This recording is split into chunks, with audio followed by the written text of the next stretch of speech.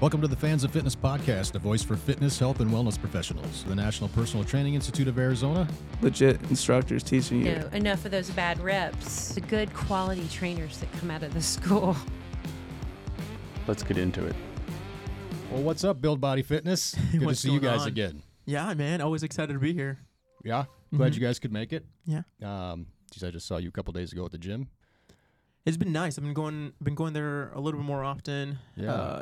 I feel like summer times are my times to like go to the gym just because like it takes us so much to keep the garage cool. Yeah. We try to just keep our AC units running during clientele. Which you did hear that correctly. There are 2 AC units. Yeah, we got 2 AC units in there. Oh, it wasn't enough? Yeah, no. They're like 2 14,000 BUT or whatever they're called. BTU. Mm-hmm. They're each supposed to be for 800 square feet.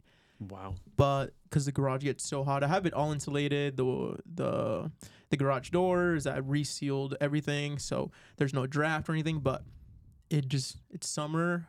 It gets hot, and you need 2 of them. Yeah, and your garage is what, about 500 square feet? 2-car garage, about 400. Yeah. Yeah, and then we use the side of the house. We have the turf, where it's about a 50, like 2 feet stretch, 3 by 50, 52 or something. Yeah. Mm-hmm. Yeah, I remember when I came over, I was like, this is really cool. Yeah. Yeah. How's that business been going? It's been fun, but crazy. Yeah. You know, life of a trainer it probably looks really great online. We definitely had some ups and downs, but it's a huge blessing to be able to train out of our home to where we don't have to do daycare. Literally just roll out of bed, look somewhat presentable. I, for the most part, don't have to share any equipment with anyone. Yeah. It's been great. And even though the AC, which there was a whole story of getting the AC set up that he may or may not tell you at some point. I'll share it. It's been cool kind of seeing everything come in together, especially if you saw what the gym started off with. Right. Originally, it was just a squat rack that he got from Facebook Market, a 35-pound kettlebell that I got from when I used to work at Funk Fit. And the whole point of the garage gym wasn't initially to train out of it. It was me having a place to go postpartum to recover without having to worry about Our daughter. Right. And son as well. Like just basically the whole babysitting thing. We have no family here in Arizona, so it's really, really hard for us to just, like have like that support of, we have this to do. We can, leave kids with grandparents or whatever. We don't have that. So, and daycare, I mean, like when it's so expensive. When she used to do daycare for our son, it was so expensive. So it's like, it's not really even worth going our way and trying to work more to get daycare, because basically we're working more just to pay off that daycare. Like, it's We're extremely blessed. We're extremely blessed to be able to train out of our home, and it really does not take much to have a garage gym. Given like if you shameless shout out, look at us on Instagram, see what we've done. Right. And one of the first pinned videos is seeing the progress of it. Started off with just a couple pieces of equipment, and he's been able to flip a ton of things, find great deals, create great connections to elevate it where it is today. But we also know of a couple other garage gyms to where, they might not have the lights and everything, but they've been able to utilize half of their 2-car garage with a squat rack and make things happen. It's hard thing with being a trainer is you have to be willing to be really freaking creative, but you can make things work. You just you have to be willing to think a different way. And Luis is really, really creative. I got to give him credit for his stubbornness. Yeah, I mean, the whole process really started after you guys invited us to go visit another garage gym, and I remember seeing that, and I was like, well, we got a few things. We've had a few clients, like, because I was training out of the gym. So I was doing the majority of the training because Renee was still in recovery. And I was going to the gym. But there was a lot of times where I had evening clients and she was still like not feeling great, or maybe our daughter was just being a lot. And I messaged the client and be like, hey, are you okay training here today? And I'm like, oh, yeah, that's fine. And that had gone from like November to January when we went to go check out the other gym. And after going there, I was like, well, we've had clients come to our place. It's not even like professional looking. Like it's just a little setup that I got put together. Yes, I found everything on the Facebook market. I've been able to flip almost all the equipment. So the only thing that the whole gym's pretty much been paid out by flipping equipment, except for our functional trainer, which is the newest item that we acquired in December of this last year. That was like the first thing that I actually like went out of my way and bought brand new, that was a high expense. And I was like, okay, now nothing really flipped it to pay it off. But like prior to that, I was like just regular equipment. And I was like, okay, well, if we make this place look a little more professional, we paint the walls, we start giving more light, because it just had the one overhead light that the garage has, and we don't own the house, so it wasn't gonna go and put new light fixtures on. I was like, okay, so we have better lighting, and that's where we do the LED lights, and we paint the walls, and that's where we painted the walls, and we organize it better to look more professional and everything. Like, I think we can acquire new clients into the space. Like, we already know our current clients would go, but you got to think about like, what would a new person want to feel like when they're going into someone else's house, the place? Like, right. I'm gonna say it like straight up, we're not cheap trainers. So like, as well as like our price, like, does this price really fit this kind of environment? And we just took a quick pivot. I was like, hey, let's do this. Let's make this place look super great. Let's make sure like all this equipment that I have, I flip it and get newer one that looks better quality. And we could just gone from there. And it's social media. Everybody might think like, oh wow, he's so lucky. It's been so easy, but no, it's definitely been a fun, rough, all type of emotional roller coaster. Like, we've had our times where we're like, man, do we want to keep this going? Should we do something else, like find another job, or can we acquire like leads just to our home? Like, we've had our tons and tons and up and down. And I gotta put this out there. I think the word lucky kind of gets like a negative connotation, and this might just be my cycle instructor, but I've learned that luck is really like when hard work meets opportunity. You make luck. We make it happen. And there's been some opportunities that maybe have felt easier, and other ones where we had to grind like no other. We're in the middle of trying to grind like no other to make a project work. And I think that's something that you've really done amazing with the National Personal Training Institute, is really preparing these students, because when it comes to being a trainer, it sounds really easy. Like, I'm just going to yell at people and tell them what to do and make them sweaty and make them throw up, and then I'm great. And it's, oh no, shoot, I actually have to like care about these people. Yeah. I have to make sure I'm training them where they're at. And trainer burnout is extremely common. And it's not just like the first 6 months, the first year. You almost have to reassess over and over again of like, okay, what am I doing? Why am I doing it? Okay, we're going to keep going. Like, this is hard, but I want this to be my hard. Yeah. Mm-hmm. Yeah. Yeah, I think just going back to, you're talking about going on Facebook Market. So you guys have a garage gym. Mm-hmm. And I think we talked to our students about that being a viable way to create a business. Use your own garage, use your own space. There's no overhead. I think the only thing that you might, pay more for is air conditioning. In your case, you probably your bill's a little higher, but outside of that, it's just acquiring equipment. And what you're doing by going to Facebook Marketplace is smart, because a lot of people, they want all the shiny new objects right from the get-go, and they spend way too much money, and now they're struggling to pay off that loan if that's what they did. And a lot of people do that. They'll get like a business line of credit. They'll buy all the latest, greatest stuff, shiny things, and thinking that's what their clients are going to want. It's not. They don't care about that. They don't go in and say, oh, this is top tier bumper plates, or this is low tier bumper plates, even though you and I, when we see them, we're like, it's not this brand. I would rather be lifting this brand. But we get a little bit like that as coaches. Yeah. I think, sorry to interrupt you, I think what we wanted to just make sure is that not only the equipment's going to fail on the client. So it's been really cool experiencing some equipment where it says like it's commercial grade, but it's like commercial home grade. Right. And you look at the quality and it's like, okay, if you're going to use this one time a day, great. You know, like home grade quality means you're probably going to only use it one time a day, but realistic home grade is like someone buys it, they use it really well, maybe for 6 months, and then it becomes like a Coat rack. coat rack. Exactly. So I would say like don't go out buy the fancy equipment, but also don't lowball it. Right.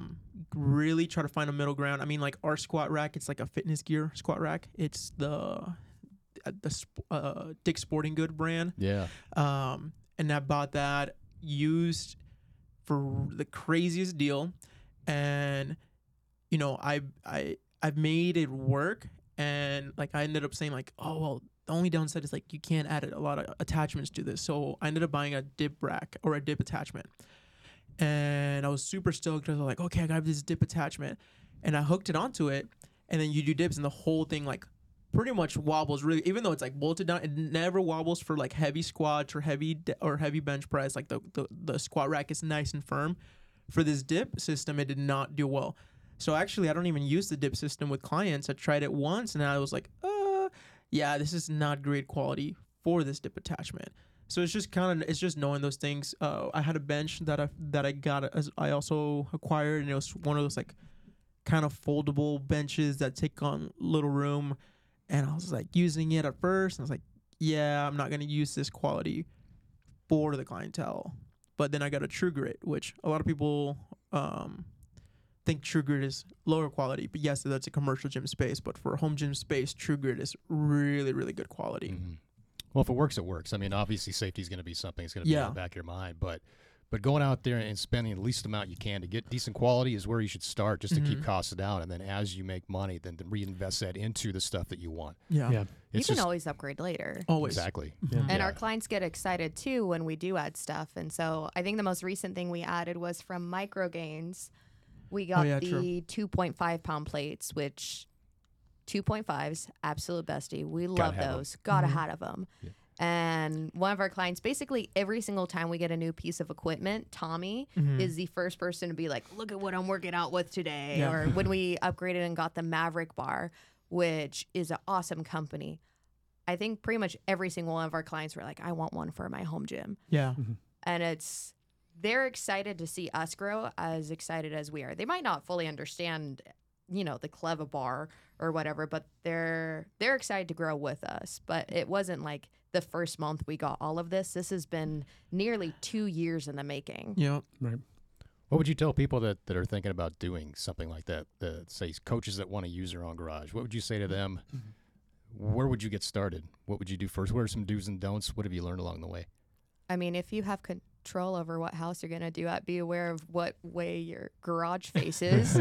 Right. And that might affect, your training hours. We used to train all day, and we end up adjusting it to where we only train in the morning, at least right now during the summer, just because it's so doggone hot, to where after a certain point, it's like after 1:30, that sun is just hitting straight our garage door. It just doesn't provide a good service. And that sounds like a silly thing, but there's little details of like, okay, realistically, I mean, if you have control of that, if you don't, then get creative. I think that's the biggest thing. You just got to be creative. I think be creative, and I think just test it out. Like, for example, if you have a garage, like it's you have the space for it, and you have a squat rack, just start out with the squat rack, the barbell. We don't have a full kettlebell set. Like our kettlebell set is one 9-pounder, 2 20s, 1 15-pound kettlebell, one like 40 and 2 50s and a 35. That's it. And multiple times, like in the beginning, I was like, okay, I need to get a full kettlebell set. I need 2 of each. And it's been in my mind almost since, like, okay, I need to get 2 of each, but they're like $1 a pound if you buy them used. If you buy them brand new, they're more. But I realized, like, throughout trainings, like, I'm actually able to do a lot with the little bit I have. So let me just figure out all I can do with the little bit I have. And if I do need more, I'll get more. For example, I have a client, we got to a point where we were loading up almost all our bumper plates for his deadlift. And I realized, okay, now I need more bumper plates. So I waited till he was in the place to go heavier, and then that's when I made the order of more bumper blades. Which earlier I could have been like, okay, we don't have enough bumper blades, I need to buy them now. But no, like I think it even took like 3 to 4 months before that client got to that place where, okay, we're maxed out of all the ones that we have. Let's actually get more 45s. And I think I bought like 8 45-pound bumper blades that I found on a good sale. So it's just start out with what you got, make it work. And if you absolutely need something new, then go for it. Don't feel like you need everything new right now. Yeah, I was literally talking about that yesterday in class, that, you know, if you buy 1,000 foam rollers because you're going to sell a foam roller to every client, and then no clients want foam roller, then you have a bunch of foam rollers. Like, don't spend money that don't spend money that you don't know if you're going to get back or not. You know, Yeah. We talked about that for shaker bottles. So Well, okay, so between the two of us, I will fully admit my fault. I want to spend all of the money. I'm like, let's buy an in-body. Let's get T-shirts. Let's get stickers. And he's like, whoa there. yeah, And we have I'm the very He's frugal. strategic. we have a saying that we say often. I originally started it for him, but it applies towards me too. It's when, not if. And I know for a fact, if he brings something up, it's not if, it's a matter of when it's going to happen. Right. Mm-hmm. And having that mindset with a lot of stuff where it's like, I want to buy that in-body right now. Okay. They're maybe. nice, but they're expensive. 10 grand. They are. Yeah. I'm a very expensive wife. Well, they have cheaper ones, but But not the one we want. I know, yeah. Exactly. They're not that great. I mean, so we'll have our clients go to usual nutrition shops that have those cheaper ones. Right. And they're kind of inconsistent. They don't really provide the data clear and properly, or everything that's potential. So like, we really like the one that's one downgrade from medical. So you have like the medical one, which is like, I think like 18 grand or something. And there's the down one. And then the one below that, which is like 6 grand, I want to say, is the one that's most common in nutrition shops. I think it's the in-body I don't know 570. I don't know the numbers, but I think that's the one that's at the gym. no, the gym has the lower. The second to best one. Is that So the one Yeah. that's like right below Or not the gym, but Mobile MD. Mobile MD. Yeah. Yeah. Yeah, Lifetime has that. I think that same one. They have like almost the top Yeah. of the line, And everything in me is like, oh my gosh, if we have it right now, we could utilize it so well. And he keeps me in check of like, do we actually need that right now, or could that money go elsewhere? Right. Would it And make the business money right now is what Right. you're Exactly. probably thinking. And it's a discussion that, you know, he brings up a lot of like, okay, it's not a right now thing, and that's okay.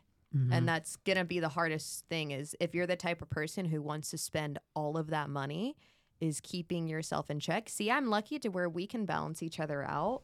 Of, you know, if he's too much in the clouds, I can pull him down, or if he's forgetting about something, I'll be like, hey, you have this in a half an hour. I want to spend all the money, and he keeps me in check of like, hey, there's this cool thing called a budget that allows us to, you know, What's that? spend money later. Yeah. I'm still learning. Yeah. So no, it's funny. Yeah, we had the conversation, and it really comes down to that. Don't buy some. You're gonna get good deals in bulk. Don't go for those large bulk items, Right. because you will get stuck with inventory. Yeah. I mean, I had a business venture when I was in college that I did the same thing, and like I have a bag with all these products that I probably should just put them on Etsy or something, but I thought it'd be a good idea, just buy it all in bulk because I got a certain amount of sell, and then I got stuck with this whole thing. And Yeah. Sales, okay, I'm the worst at this. As, you know, the Target mom, I feel like if I see a sale, I have to jump on it because it's never going to come back. Right. Never. And it's there's a very good chance it's going to come back. Like TRX, they have how many sales a year between Memorial Day, Black Friday? It's really tempting to buy in the moment, but there's a very good chance in a couple months there's the same sale, if not a better one, coming up. That's the reason why everybody uses limited edition on their labeling, and then 4 years later they're still selling the limited edition. That It's for people like me. They got you. They got me. You're marketing. their target market. Gullible. But she knows it though. Like, I think it's better to own it than not. I'm I mean, acknowledging it. because Yeah. she can work on it. So So if you're like me, it's okay. yeah. But there's back to the Facebook market. There's so much in the Facebook market.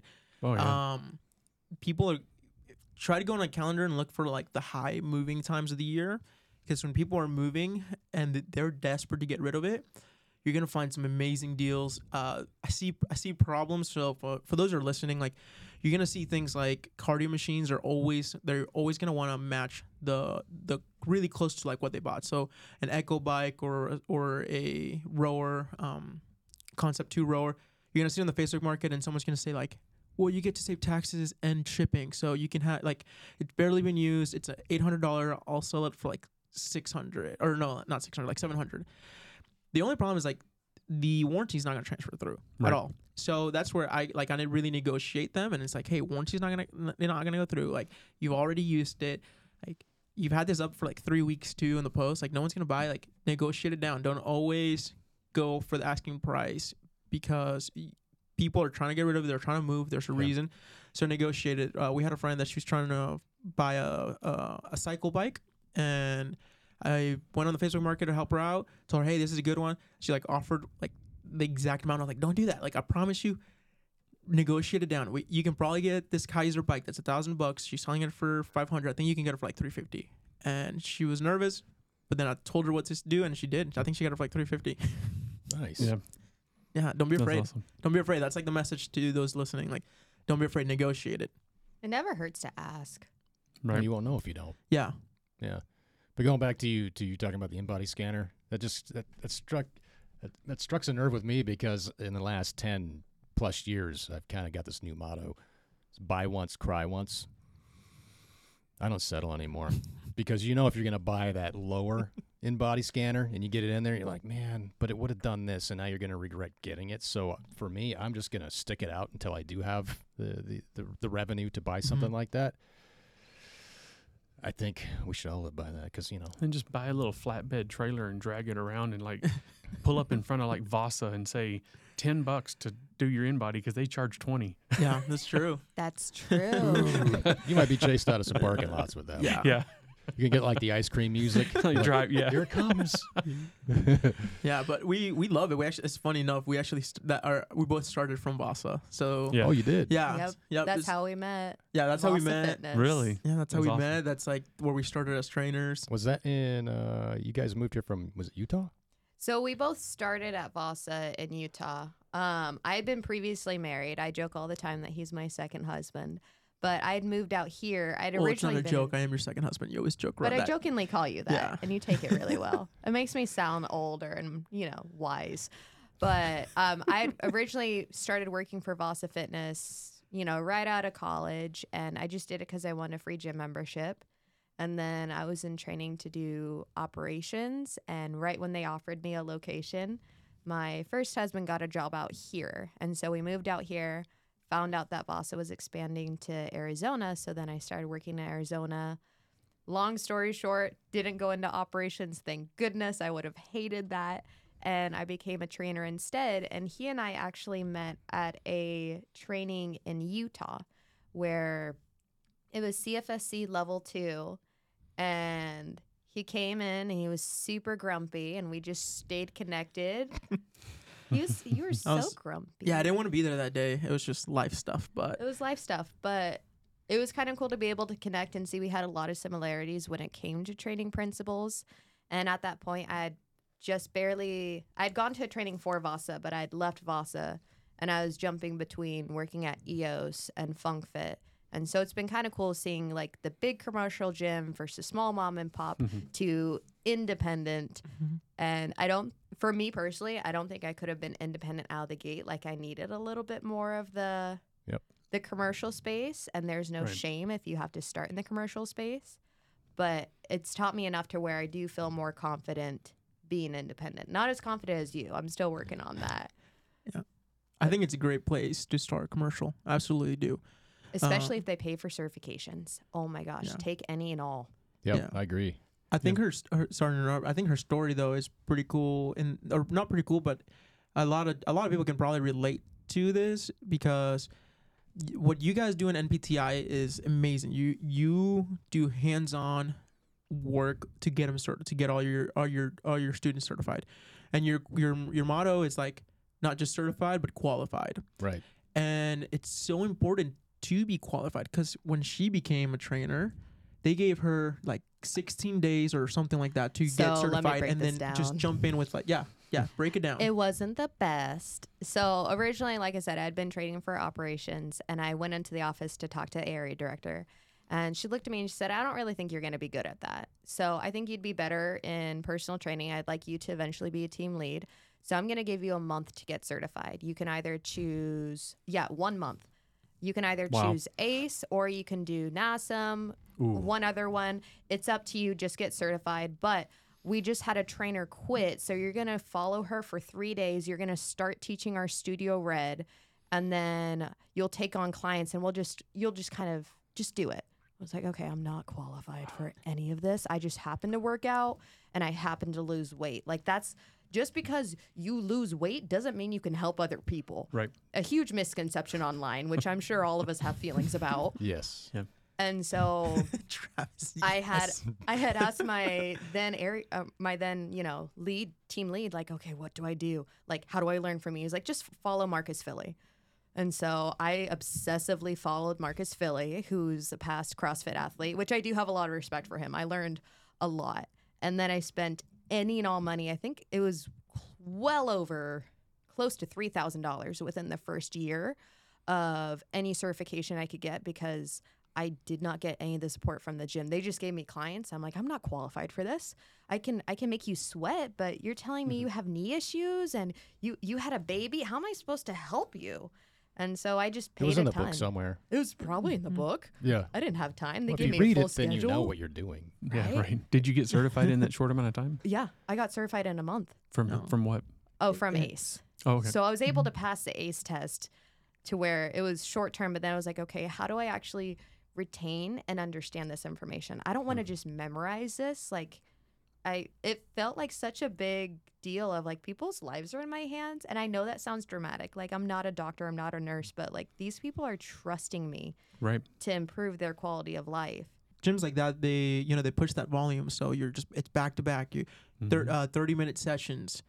You don't really have a lot of time to do hands-on like explanation and coaching. It's like, all right, you got to go. Okay, we're gonna start a quick little 15-minute EMOM, and then then we're kind of done basically, because you got foam roll for 8 minutes, or foam roll and stretch for like 8 minutes, then like a active power warm up, and then like a 15-minute EMOM, and then a cool down, all in 30 minutes, and there's not a lot of time. So we admire, like, we'll go back a little bit, like, when I met you, Travis, back in when did I meet you? End of 2020 or 2019 maybe? no, because it was like right when things were slowly opening up, but Opening. Because he after didn't move COVID. out here till 2020. yeah, Oh. You met me earlier, but you didn't meet him Okay. till Yeah, that's after. right. I met you at Funk Fit, because we would come over there and do field trips with our students to have them Yeah, take a look at what that looks like. I'd lovingly yell at everyone. It was great. Yeah. Yeah. Yeah.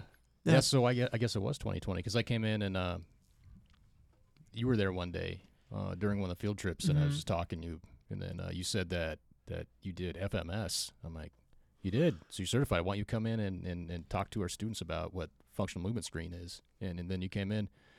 So that's where we met. I guess it was a Funk Fit. Yeah. yeah, it was a fun fit, but since that moment, like when I came in, I saw exactly what you were doing. Like, I remember I went to Renee and I was like, oh my gosh, this is like amazing. Like, these students are like getting everything, all the information that they need. Like, I wish I would have had that when I became a trainer. Like, it would have been so helpful when Renee became a trainer. Like, I would have saved so much money if I Yeah. knew who you were. yeah, It saves so much confusion, just because it's kind of like a one and a done.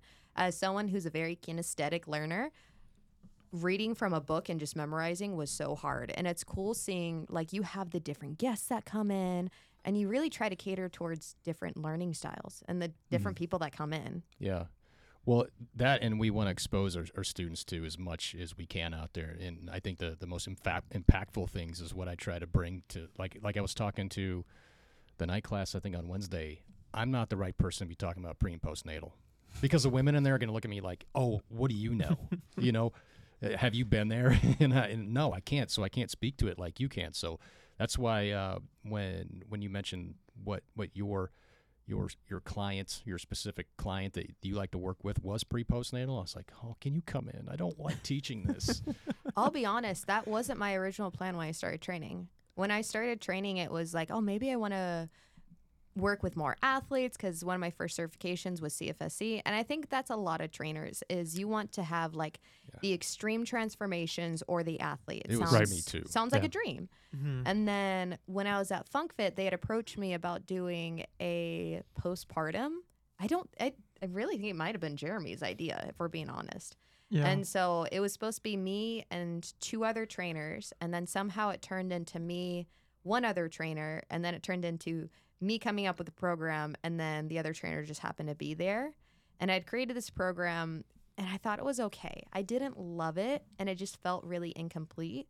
But then it challenged me to really kind of dive into it. And naturally, it's kind of like you attract the people that are in this similar season. Right. And so because I had, I've had 2 C-sections, I've had those transformations, people are naturally curious of like, oh, how did you, quote, bounce back so fast?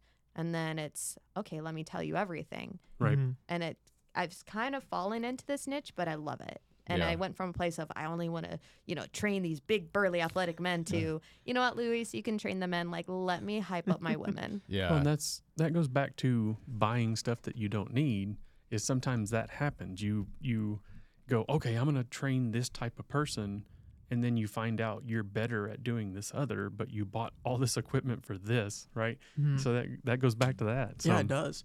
And it was, I think, after that program that it felt so incomplete that you went and you looked into the postpartum and prenatal certification, and then more education behind it. I started shadowing at Chandler PT, so any chance they would let me.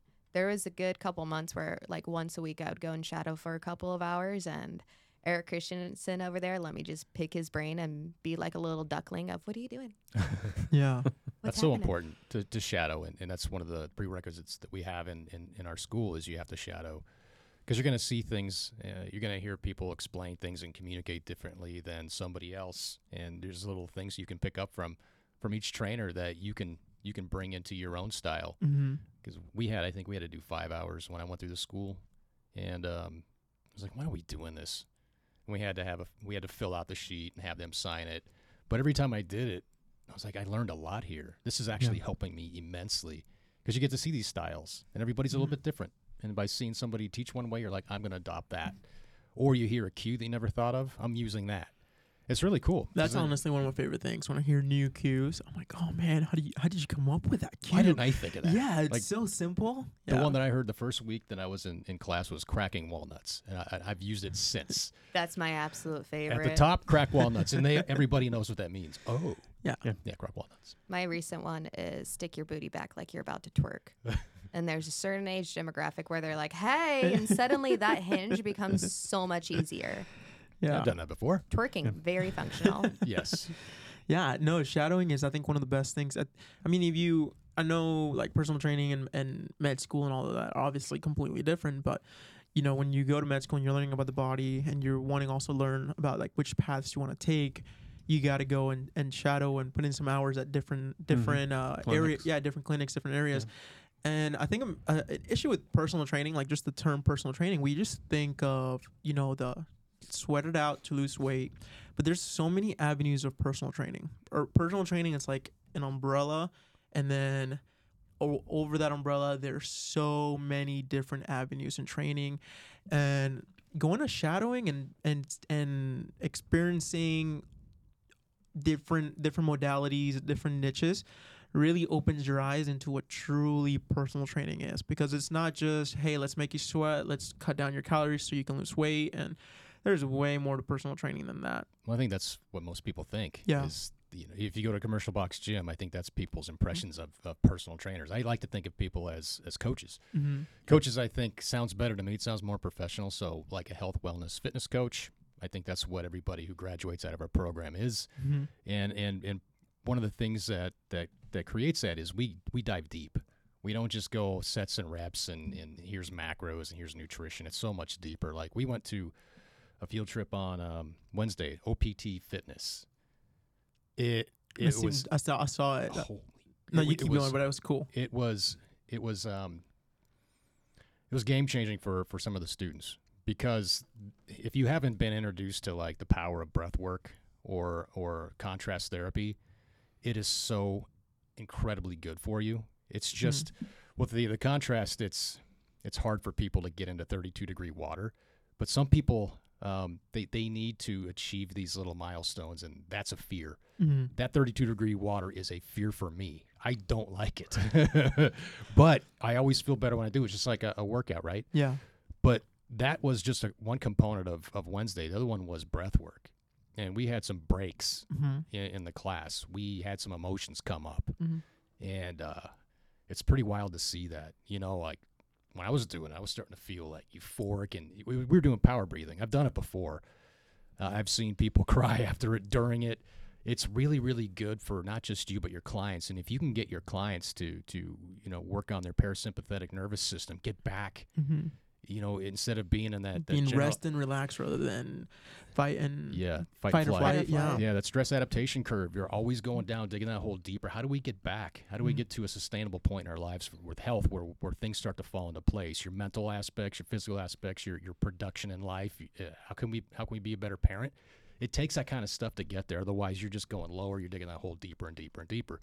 So when as coaches, when we get a client, oftentimes that I like to look at clients as like onions in the beginning. How big is this onion? How many layers do we have to go to get you to understand that this is what it's going to take, but also sustainably. It's peeling back that onion. What makes you tick? Why are you so stressed? How can we alleviate that stress? I'm not a doctor, but there's a lot of holistic things we can do that most trainers don't even think about adding to their education to help their clients. It's so much more than sets and reps, and I think a lot of people think that's all it is. We have to almost kind of redefine what it means to be a trainer, because I guarantee you, anytime we tell someone we're personal trainers, oh my gosh, well, I work out X amount of times a week. Oh my gosh, I ate this. And like, literally, I don't care. Do you do the same thing when someone says you're a dentist? Do you tell them your brushing schedule? No. But for some reason, there's almost like these walls that are built up of defense. Yeah. Automatically, Right. Even like if you're not a client, if you're just someone I know in passing. And I think the term coach definitely can help. And you hit it on the head of there's so many different avenues that you can go. And even between the two of us, like Luis has a better understanding of bodybuilding than I do. I will fully admit it. But when it comes to understanding people's relationship with food and relationship with fitness, the feelings, I'm the feelings coach, 100%. He's more of the logic, and being able to bounce off of each other. But there's so many different avenues you can go with fitness. If you do want to be a transformation coach, that's awesome. I hope you're able to do it out of a place of motivation and not humiliation for your clients, but that's not the only avenue. Yeah. Yeah, and that's why we try to expose our client or our students to it, like OPT. We had, you guys know Sky, Neuroconnect Therapy. She comes in. That's another tool. If they want to utilize it, they can. They can help people in a greater way than they can without that knowledge. But most trainers don't even know that exists. They don't know that, contrast therapy is a good thing. They don't know breath working is a good thing. And then it comes down to like your specialty, pre-postnatal. I don't know that. If I had somebody, and I have as a coach, come up to me that's had some kids and they've got weak pelvic floor, they got rectus diastasis, they got all kinds of things going on. I'm like, you know what? Let me introduce you to somebody. I'm not your person. I think it opened a lot of people's eyes. And Josh, you were part of one of the classes. He was. Yes. I came in and I took med balls and we saran wrapped every single one of those students. Yeah. You could tell who was really excited and you could tell who really did not like me, and I frankly did not care. And I encourage them to try anything and everything. Are you supposed to bench really heavy when you're pregnant? No, but also there's nowhere in books that give you a specific time of how long you can lay on your back. And so I encourage people to try everything. Are you going to tell your client to do muscle ups with a pregnant belly? No. But did people try it? Yeah. See how it feels. Like, I want you to gain a better understanding. I thought it was fun, but I was pretty much used to having that in front of me. This isn't anything new. Well, we had one student that was bound and determined to do a muscle up. I remember that. It was messy. Was it Terrell? No, it was Thomas. Oh, Thomas. Yep. Yeah, he's like, I'm going to get a muscle up. I'm like, no, you're not. There's no way. And if you do, I'll be so impressed. But no, it's awesome because you're coming in, was it next Wednesday? Next Wednesday, Coming yes. in Wednesday, yeah. Yeah, they don't know what's going to hit them. Especially when you bring out the balloons. I'm like, what are we doing with balloons? We're going to blow them up and just knock them around like and do some breath work. I think that's what a little bit of diaphragmatic breathing. Yeah.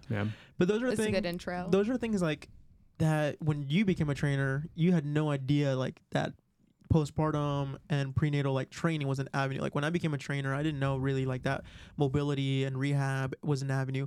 Like I remember I became a trainer and my mindset was, oh cool, I'm a trainer, I'm gonna help people lose weight. That's kind of like what personal training is, and it's taken years. I mean, like 5 years that I've been a trainer to really recognize the different avenues, really pick up on my niche. Like she just said, you know, like I'm better at bodybuilding, but I'm not a bodybuilding coach. I know the principles. I know how to do a good program where there's enough hypertrophy, where they're gonna gain muscle. Like I know all those things, but like I've discovered my avenue of training, and it's that the movement quality, the mechanics of movement, because mechanics of movement are said in a book, but applied is totally different. We're also really picky, and we tell all of our clients we are not weight loss coaches. Yeah, our methods may help you go to weight loss, but if that is your sole focus, this might not be a good fit. Yeah, and it's been scary kind of setting that boundary. Oh my gosh, so scary. Because it's like, sadly, we've given up a lot of potential clients, and we've referred them out. Yeah, we love doing that. We've reached out to several of the students and say, hey, what's your email? Like, what are you taking in clients? I got somebody that's looking for this, and I believe in that referral out. But when you start finding your niche, you want to stick to that niche. You're gonna have a lot of other opportunities, and I think in the beginning of training, yes, take all the opportunities, experience it. It's like going and testing out different foods to see really what you like best, but then develop your niche, because you want to become really, really good. You want to become a professional. If I've coached and helped over 1,000 hours of someone helping them how to squat properly with different femur lengths, with different knee joint problems and hip problems, ankle problems, and I put that in, and like I've done it over and over again. I tell them, hey, I promise you I can help you squat better without any back pain, knee pain, hip pain, ankle pain. And I'm constantly working on those mechanics and reading their body to not just give them, okay, every squat has to be perfectly 45 degrees feet with your stance right outside your shoulders, and you just got to do that. Like, that's not how it works. You start really finding what's the mechanic for that person. You become a professional. Yeah. And people are going to want to reach out to that professional. You'll also, and something I'm really impressed with is you had a client, I'll probably mispronounce it. She had EDS. Mm-hmm. And you flat out told her, like, I don't have a ton of experience with this, but I can look into it. Mm-hmm. And that's one of the scariest things when you're starting off, is admitting your limited information. Right. I mean, don't degrade yourself, but it is completely okay to say, I don't have a full understanding, but I'm going to understand this. And you learned a lot about EDS, and it helped you better understand when it came to the joints and, tying into your squat hypermobility, principles. yeah. And because she was willing to take a chance, there was a huge amount of benefit. But I think it's okay to admit your weak spot without giving a million disclaimers in the beginning. There's no way you're going to know everything. You're just not. I did that when I started as a coach after I graduated the same school that we now run. I came out with a tremendous education, but there was still stuff that popped up on my radar. I'm like, I don't remember how to deal with someone like you. I had a guy who he raced dragon boats. You know what those are? Dragon boats? In Portland, they're the long boats, and you've got a team of 12, 16 people. I know exactly what you're talking about. Well, he was also a schizophrenic, and he was on medication. And when we first started on a row machine to warm up one time at 24, his heart rate was already like 180. And I'm like, hey, man, are you on meds? And he's like, yeah. I'm like, what is your resting heart rate? We need to find out what that is. Yeah, he's sweating, turning red, and he was only like a minute into just a really nice, easy warm-up. But getting back to what we were saying, I think as a coach, you have to determine how good at this job you want to be. Do you want it to be a part-time job, or do you want to be a professional at this? Because those are two different avenues. Mm-hmm. If you just want this to be a part-time job and work at a box gym, then by all means get that certification. But if you want to be professional, and you want to change more lives and help more people and be rewarded more, because I think this is the most rewarding field on the planet, because you can help people in ways doctors can't. I think you need to determine where you want to go with this. And if this is what you want to do, get the best education you can starting off. But the other thing I can say about pre-postnatal is, as a coach, you will 100% have that demographic. You're going to. Unless you work with men only, you're going to have pre-postnatal women.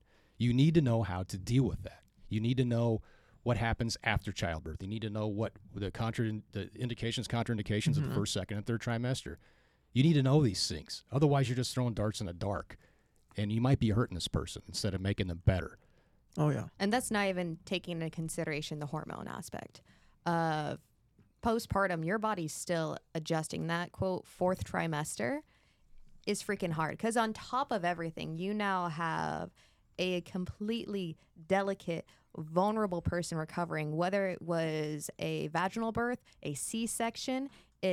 You're taking this person who basically feels like they're in a foreign body, and you're helping them remember who they are and a stronger version of them. And it's extremely common for me to have people cry in sessions and have these moments of breakdown, either because they're surprised that they're able to do something, or they're wanting progress to happen so much faster. And, sometimes I just want to be like, come on, you got to get over it. And then I remember like, shoot, no, I remember that time. You're going through it. So there's been sessions where I've had to adjust it. And, okay, we had something on the program. You emotionally do not need that today. Let's help you feel strong. Other days they have a little bit extra where it's like, whoa there, chill out. Let's take a moment. But postpartum has been so much more of like, who is the person who's in front of me and how do I coach them with the body and the mind they woke up with today? Because you can create the perfect program, but it might not be the perfect program for them in the moment. And we've talked a lot about, AI and ChatGPT, and it can be intimidating, and it can also be fun to go in there and see what random stuff you pull up. But that's truly what makes you irreplaceable is ChatGPT can make a really kick-ass program, but it's not going to replace the fact that I've built these connections and I've built this trust, and they know for a fact that I have their back and I'm going to help them on good days and bad days. ChatGPT is just a bunch of really fun text. Well, it's just like learning from a book, like, that hands-on. You could build the program in ChatGPT, but then they can't do the workouts because they don't know how to move. So that hands-on, again, goes back to showing them how to do it right and not just following the workout. Well, the internet has hundreds and hundreds of free programs. I think Reddit. Reddit. I mean, anybody that really just wants a program can go in and get it. Yeah. But there's something different when you hire a coach, not just because you have someone there to watch you how to move, but like the commitment of hiring someone. It's like, I'm investing in this, so I'm gonna put my attention into it. All right, I'm gonna put my all effort. I currently have a client that. He's had a lot of life things come up. I just got a new internship. He actually just found out they're gonna have a baby, and he was just like, he just messaged me saying, "Hey man, I'm gonna have to cancel." And I have a good strict cancellation policy. Like I do. I'm like, I stick to it. But I told him, like, hey man, I'm not like, I keep my clientele like long term because I'm not here just for the free money on a cancellation. Like, I'm here to help you. I was like, I know you had life come up. I understood it. I get you. You just found out you had a baby, or you're gonna have a baby. You just got a new internship that the schedule wasn't like promised. I was like, I want to save these 2 sessions for you. Like, I want to make sure we complete them. It's so important for me to have you come back and get what you invested in.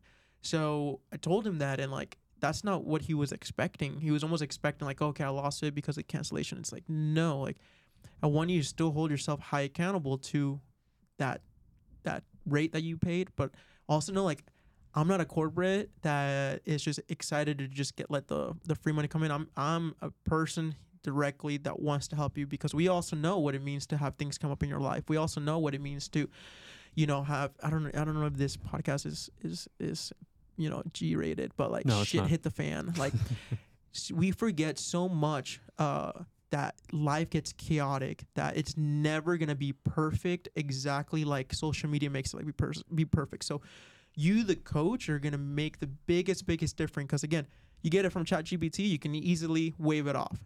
If you get the program from Reddit, you can easily wave it off. If you get a coach, like, and the coach wants to hold you accountable and truly cares, he's going to do that. He's going to be, yeah, okay, we do have a policy, but the policy is just so that people don't, make it seem like it's not important. But at the same time, like, I'm the owner of our business and I care about the people that come to me. Like, I can make some changes. And for me, it's more important to say, hey, I'm going to waive a few things in this policy, because it's more important for you to come in, finish these sessions out, than just wave it off. Right. There's another demographic that we joke about having that's extremely common, and we've had a lot of people going through divorce or right after they've finished divorce, and where it's literally they're coming out of a dark tunnel.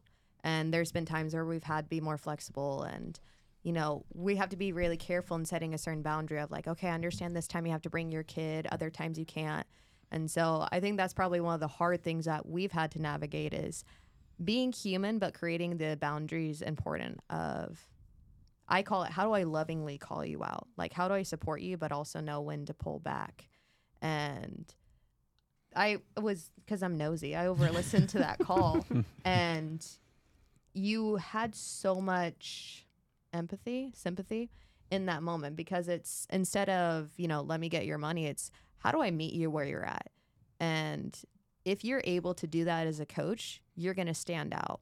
Of how do you meet the clients where they're at? Yes, I would love to make all my clients do burpee box jumps, but maybe it's just, actually no, I hate burpees. I think they're useless. But it's helping them rise from where they're at.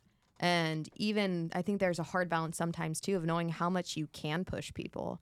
And that's something we've also had to learn of when we've been kind of too friendly in the beginning of, okay, how do I readdress this to where I can kind of push you outside of that comfort zone? So creating boundaries is, at least for me, that's something I'm still trying to learn of. How do I be your friend, but also you paid me to be your coach, so like this is your coach time. Well, these are some of the things that make a good coach. What you're talking about right now is having like that client come in and being completely stressed out or just being not present. And on your plan, you've got heavy deads on that day. Probably not a good idea. When I was a coach, I would offer, if I saw that, there was two things I would do. I would offer. I was like, hey, we can go out and back right now. I'll give you that 8-pound sledgehammer and get it out of your system, or we can just do a stretch sesh. But right now, we're not going to do what's on the program today. It's not for you. We're just going to drive you deeper into that sympathetic state. We want you to rebound. So oftentimes you just have to pivot. It's not what's on the program today doesn't have to happen unless they're in that place for it to happen. So. I think that's really that's compassion. That's knowing. That's being a professional. That's being able to connect on a personal level with your clients. Because I think in a 30-minute model that we have a lot in these big commercial gyms, there's not a whole lot of time for a workout or to even connect. It's a turnstile is what it is. I think if I bought training for 30 minutes, I would just feel like just a number or feel like a piece of livestock or something. Like, okay, that was 30 minutes. All right. Now they're talking to the next person. I had a question.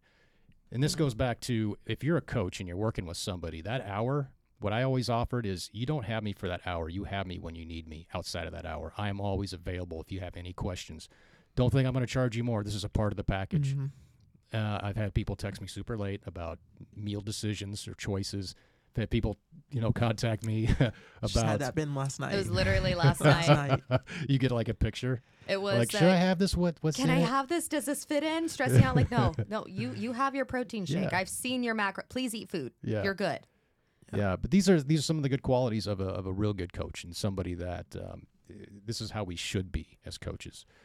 And no AI app is gonna be able to replace that. It's not gonna happen. I mean, I follow some powerlifting pages, and there's a really great powerlifting app called Juggernaut AI, and it creates an amazing program for powerlifters. I mean, the mindset of powerlifters is totally different than the mindset of an everyday mom and dad or a grandparent or just someone that is just trying to go throughout their day and move better, feel better, whether they have pain or they don't have pain, or they know they don't have the self-will to go to gym by themselves, so they'll pay.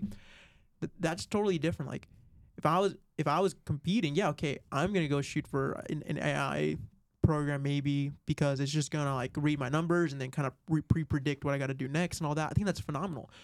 But if you are looking to just do more to connect, and it comes back down to the avenue of training, the niche of your training, who you want to be able to reach to.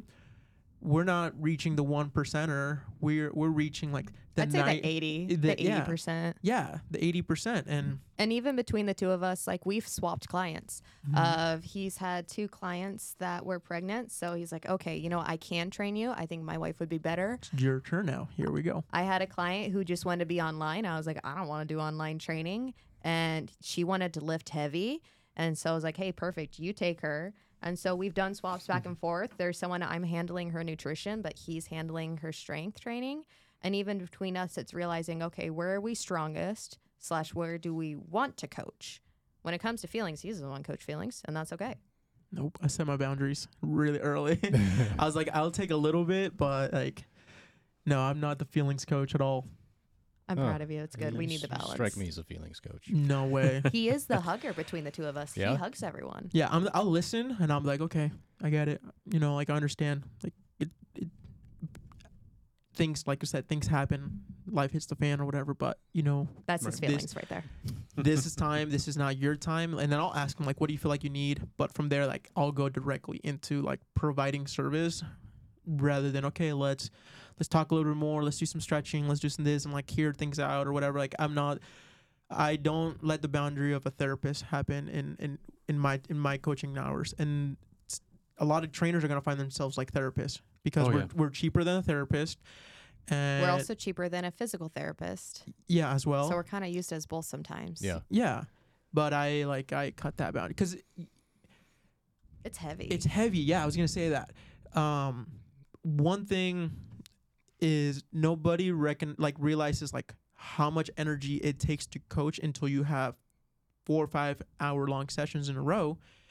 And imagine if you have 3 out of those 5 that are very like emotional. Not only like you have to deal with the coaching aspect, but the emotional. And then by the end of the day, like where's your own personal energy? Yeah, it's draining to us as well. But but on the other hand too, sometimes that's what they need. It is, and that's where she comes in. That's and why. and I won't like. You would do the emotional stuff if I wasn't there, but because you can delegate it, you do. But I was gonna say like I won't treat them different, but I mean like early in the sessions I set the expectation where I'm not gonna be a emotional release. Does that make sense? Sure. So if you early in the sessions you allow that to happen, then you're gonna see that more often. So if you get a new client and you allow those emotional releases to happen frequently in the sessions, that's gonna happen more frequently throughout. If you don't allow those to frequently happen, you're gonna have less of it. So, and that's where it depends on the coach. Yeah, and Renee is amazing with her postpartum, so she allows that to happen. She wants that to happen. It's actually almost part of the being a postpartum coach. I'm okay creating the space for it. For me, I try not to. I allow a little bit of it just to understand what's going on in their lives, so I can know like where to take the program. But not like I'm not going to be an emotional release in my hour. And it sounds harsh, but again, you got to set boundaries because those boundaries it's what's going to be the burnout. A lot of coaches are going to get burned out really, really early if they don't set boundaries through their avenues. And in the beginning of like, you just get certified, you know what, go figure everything out. Don't even set any boundaries, like experience it all. And then maybe you can start setting some boundaries as you exit where you started. Because I don't think if you're a coach, especially from NPTI program and you go into an EOS, I don't think you should be an EOS coach for the rest of your career. I really think like you should go in there, experience it all, and then step out, really get outside your comfort zone or find better avenues that will treat you better. And then when you start in that new place, then you can set the boundaries. Wow, I had all these kind of clients that did this and I don't want that.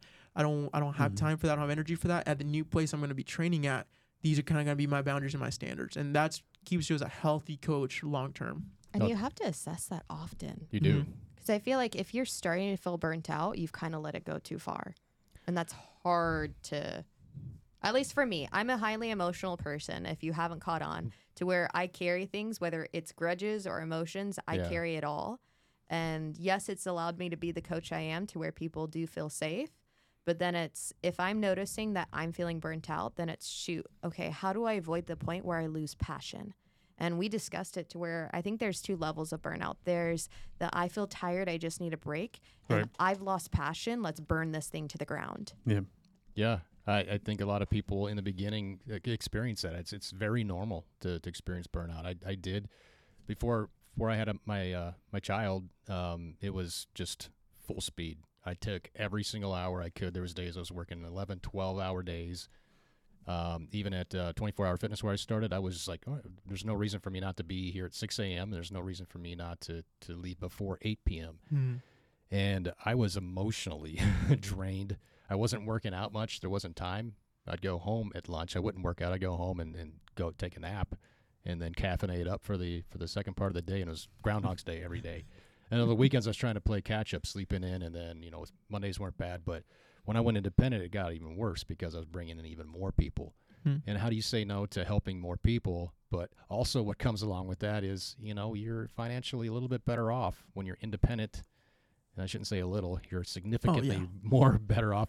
Right. And once you do that, now there's even more responsibilities. You're your own business. Exactly. Now you've got overhead. You've got insurance. You've got scheduling. You've got your intake forms. You're your own HR though as well. And your HR. Your HR. Like you if you work for a box gym, like there's a lot of things that you don't have to worry about. You don't have to worry about, payment cycles. You don't have to worry about the insurance, like you said. You don't have to worry about, they get mad about something, like you refer them to front desk. Unless it's directly with you because you did something awful, you should take ownership. But they get mad at something within like the gym process, the rates, whatever. You just, hey, go talk to front desk, or there's this number. That doesn't happen anymore. You become independent. You're everything. And people wonder why there's certain trainers that aren't in a perfect physique, and this is exactly why. That's exactly 100% yeah. why. Trainer doesn't need to have a six-pack to be legitimate. It's consider how many, you just described a typical trainer schedule, especially in the beginning of you're giving your entire day, your entire life. You're lucky if you fit in a protein shake and maybe a Taco Bell burrito midday. And it's so annoying to see that, that trainer's not fit. They're not legitimate. Like, maybe they're just dedicating their entire life towards their clients and all their their family. energy to their clients. The maid's house is the dirtiest. That is true. Thank you. Wow. Yeah. I just had to give that soapbox moment. No, it's true. And here's the thing that it's been really, so I love being an independent trainer. I love it doing it in our home. I think it is one of the biggest blessings, like we said, we've had. You get to a point of growth, and it's not like we're just booming and have these phone calls all day, like for people to train with us. But as we've gradually grown, we retain our clients long term. We're trainers that our clients like to be with us long term, not just a 3-month phase or 6-month phase. So we've had clients for almost 2-3 years same ones that we've been training, but we've gradually add more and then more. And we've gotten points to our schedule where like, okay, well, if we want to go to California or Colorado and we take this week off, this is going to be a big financial cut because although we took the payment in the early in the month, we do packages and everything. I'm big into making sure books and everything is really correct. And I can't just pay myself as soon as they said they give us their big bundle. I have to pay myself or ourselves as we fulfill the sessions. So if we take a week off and there's 25 sessions in that week, that's a huge thing that we have to go back and make up. It's a huge loss in a way you can say if I have to hold out a payment and say, hey, because we have so many makeup sessions because we took this week off, I'm going to take 3 sessions off your next so that way we don't fall behind. So there's this balance of like, oh, it's amazing to do it on your own and from your home, but then when you start growing and it's your schedule starts to become more consistent and it's consistent and then you want to take some time off, that time off is really, really hard. It's really, really difficult. Or even if you get sick. Like, or if you get sick, for his birthday, for some reason, every single one of us in the house got sick. And so it was a good week of, okay, well, we have to take time off, but I still need to be an online coach. We don't really know when you can come back, but also some people are really weird about germs. So we have to explain, like, I don't think we're contagious. And so it's that kind of fun balance. But luckily, because we have trained people for such a long term, they are really understanding. Mm-hmm. Like every so often, Luis is pretty open that he'll get burnt out from 5 a.m. And he's had a couple clients where he's like, hey, can I train you at this time instead? And they're flexible enough to understand of doing a switch. Yeah. Yeah. So I'll be like, hey, for this week, I need a 5 a.m. break because 5 a.m. for me is not like I wake up out of bed and right there. Like I got to prep the gym, get the AC going, get the lights on, all that. So it's like 4:30, but during the summer, because it takes an hour for the gym to cool down, I wake up at 4. So I wake up at 4, turn on both AC units, get the gym to cool down. In case if we left a mess when we worked out or whatever, I got to organize it. And then, yeah, it adds up. And then we got kids that, might wake up in the middle of the night. So I would tell them and say, hey, this week is like, I need a 5 and 6 a.m. break. Are you okay training this Saturday? And like, oh yeah, we'll do Saturday. Or hey, it's not going to be that hot around the 4 p.m. Are you okay training at 4 p.m.? And I'll just push the AC on till 4 p.m., which it's worth doing it for 1 week. Which we'll put out there in case that didn't make sense. We only train Monday through Friday, 5 a.m. to about noon. And so we reserve Saturday as a makeup session day. Okay. Yeah. Which has been huge. Sunday is an absolute no. We don't train anyone on Sundays. Right. But Saturday, it has helped having that flexibility safe. Like for the weekend, if there is something else we need to do, great. I'll do a couple of specialty sessions with my clients of, okay, you can come in and we'll do cupping. But it's taken us a while to be able to build that of, okay, we only work Monday through Friday, only in the morning, sometimes outside of these hours, which also turn into there's some people that we've had to refer out because it's, I understand you want a 3 p.m. slot, but a 3 p.m. slot in the summer means you're going to be working out in a 80-degree garage, and that's not good for anyone. Yeah. And I think you can't be afraid of having a good network of other trainers, being intimidated by it. Some of my closest friends right now are trainers, to where we pick each other's brains, but also we're not afraid to be like, hey, I have this client, she doesn't work. Can you work with her? And vice versa. Like you said, he's even done it. He had one client that reached out, realized it wasn't a good fit, and there were 2 people that came to mind of like, hey, this might work for you. Well, that's smart. I think ultimately we want to work with the people we want to work with and not just settle like we do in the beginning as a coach. You're going to get people from all demographics, all walks of life. They're not all going to fit your energy and vice versa. And it's good to get to that point where you don't wake up in the morning going, man, I got this person today. This person's like an energy vampire. And you'll get those. And you're like, oh, man, now I've got this person after that. It takes a while to get that point, but once you do, you are so incredibly satisfied because you relate to these people on a deeper level. It's not anybody that you don't want to train because in the beginning as an independent, you're going to take everybody. That's what I did. I think that's what everybody does. And you're like, I've got this time slot. You want it? Cool, it's yours. And then you start to regret that choice. You're like, wow, man, you're not really for me. Yeah. So at that point, having these connections, having these networks with other trainers, yes, we're competition, but look at the big picture. If I send you somebody, that's going to look good for that client that, hey, I don't think I'm a good match for you. I've got somebody else who I think can help you on a deeper level. And then from you, say you have a client that you feel the same way, and you're like, well, I know somebody's name's Travis. I think you would fit with him better, and then you start feeding each other. It's a network. It's you do the same thing with chiropractors, LMTs, trainers, neuroconnect therapy, you name it. You create these networks and everybody's going to help each other. So it's not all competition, even though it's easy to look at it that way. It shouldn't be competition. It's a lot easier once you start seeing other trainers as collaboration. There's some people you want to do big collabs with, and others might be a little bit more limited. And that was kind of hard when I first stepped into the gym. There was another trainer that was pregnant at the same time as me, and there was another trainer that was pregnant shortly after. And I was like, oh my gosh, these are my competition. And I realized that you're completely different genre. Y'all are great trainers in your own way, but why am I focused on how you're better than me when it's like you guys just have different things to offer, and that's okay. Some of your clients, oh my gosh, we would clash, or you would think I'm psycho. So it's switching that mindset of like competition to collaboration, I think really helps too, especially if you're someone who self-doubts a lot. You're going to put yourself through a lot more worry if you're so busy comparing yourself to other people and seeing competition, where there doesn't really need to be any. And in the beginning as a trainer, I thought that I really did. I thought that even my coworkers were competition. I remember when I was getting certified to be a trainer for the first time, I actually lived really far from that gym. I had moved, so I'd been working in one Vasa. I'd lived really close, but then I moved really far because I didn't like the city.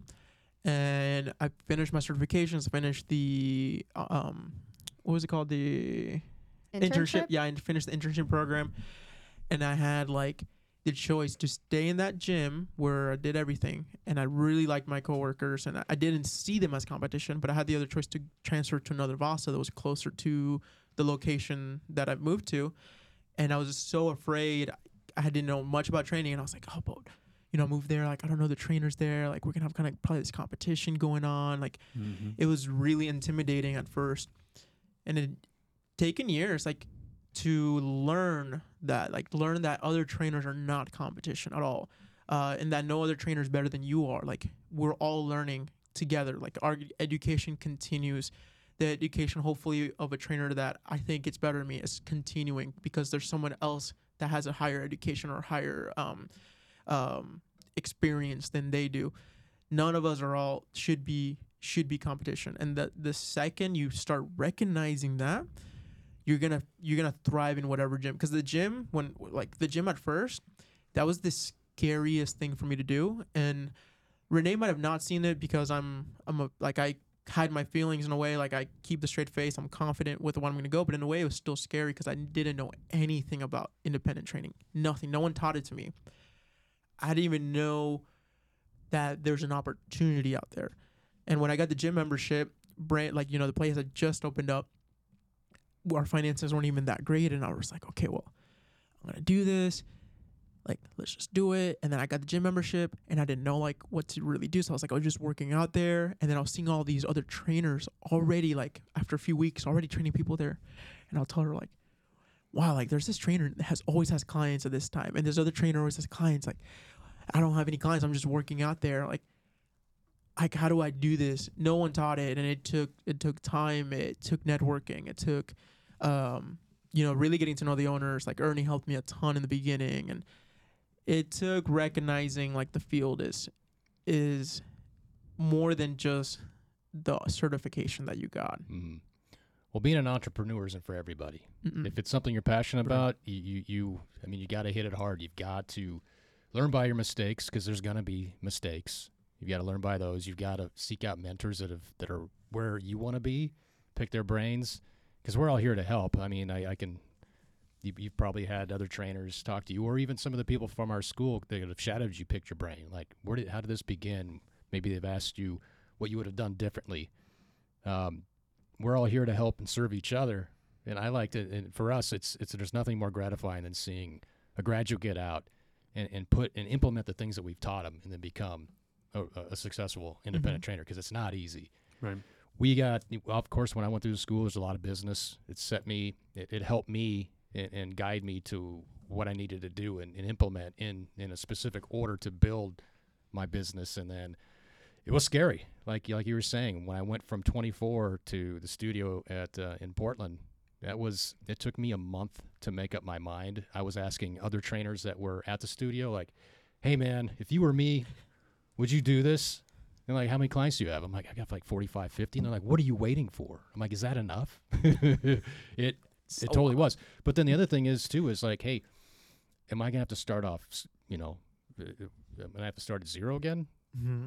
Well, I started to ask my clients, or not ask them, actually. I didn't ask any of them. I said, hey, just want to let you know, in another month, I'm moving to a studio. I'm going to be putting my 2-week notice in. I'm done here.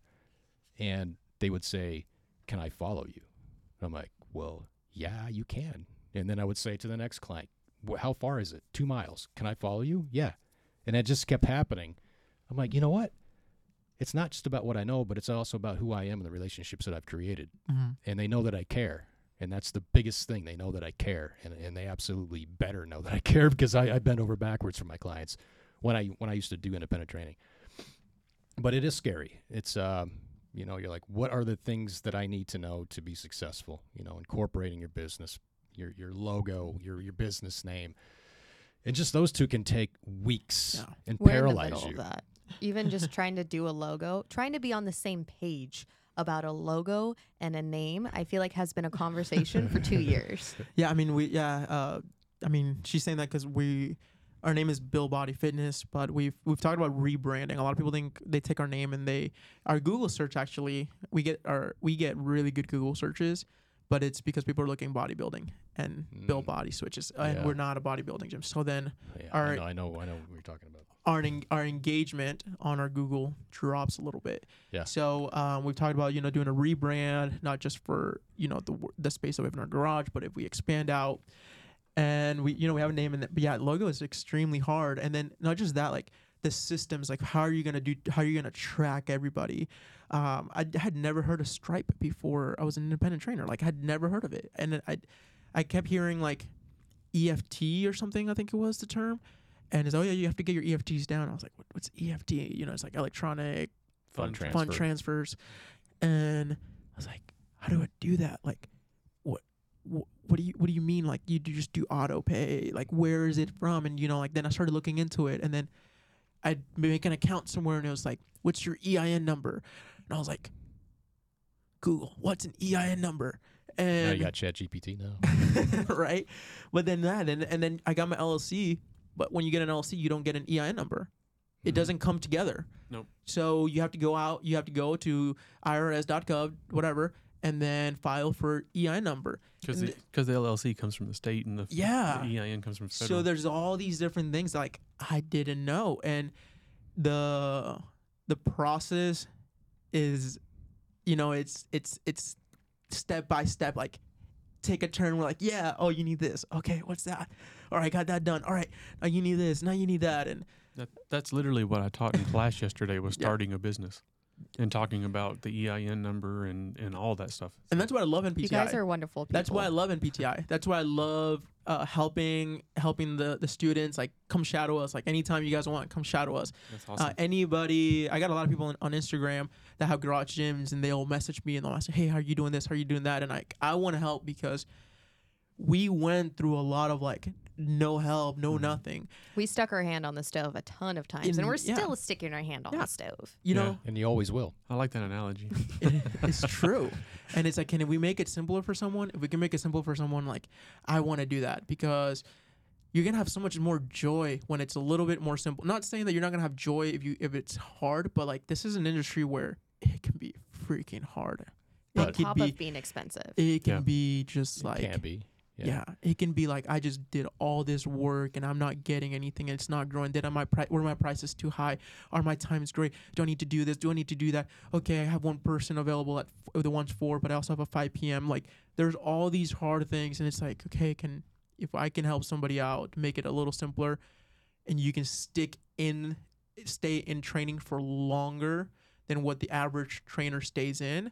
Like, you're gonna love this. You're gonna love everything about it. You're gonna have the best time of your life. Luis also has the heart of an entrepreneur. Like 100%, he has the heart of it. I've had to adjust a ton, but you see the potential in so many people that they don't see in themselves. And if we can make that path even easier, then it means they're gonna see that potential so much sooner. Because there's been a lot of walls we've hit of where he's been, let's just keep going. I'm like, nope, this is dangerous. We're gonna stop, but. Yeah. I like how inexpensive it is for a personal trainer to get started, though. It's really not as expensive of it as you think it's going to be. Yeah, to get an LLC in Arizona at $35. Mm-hmm. The EIN number is free, and if you have a park close by, you're done. Mm-hmm. I mean, it can literally be that cheap. It really is. I know of people that use their apartment complex gym sometimes. Yeah.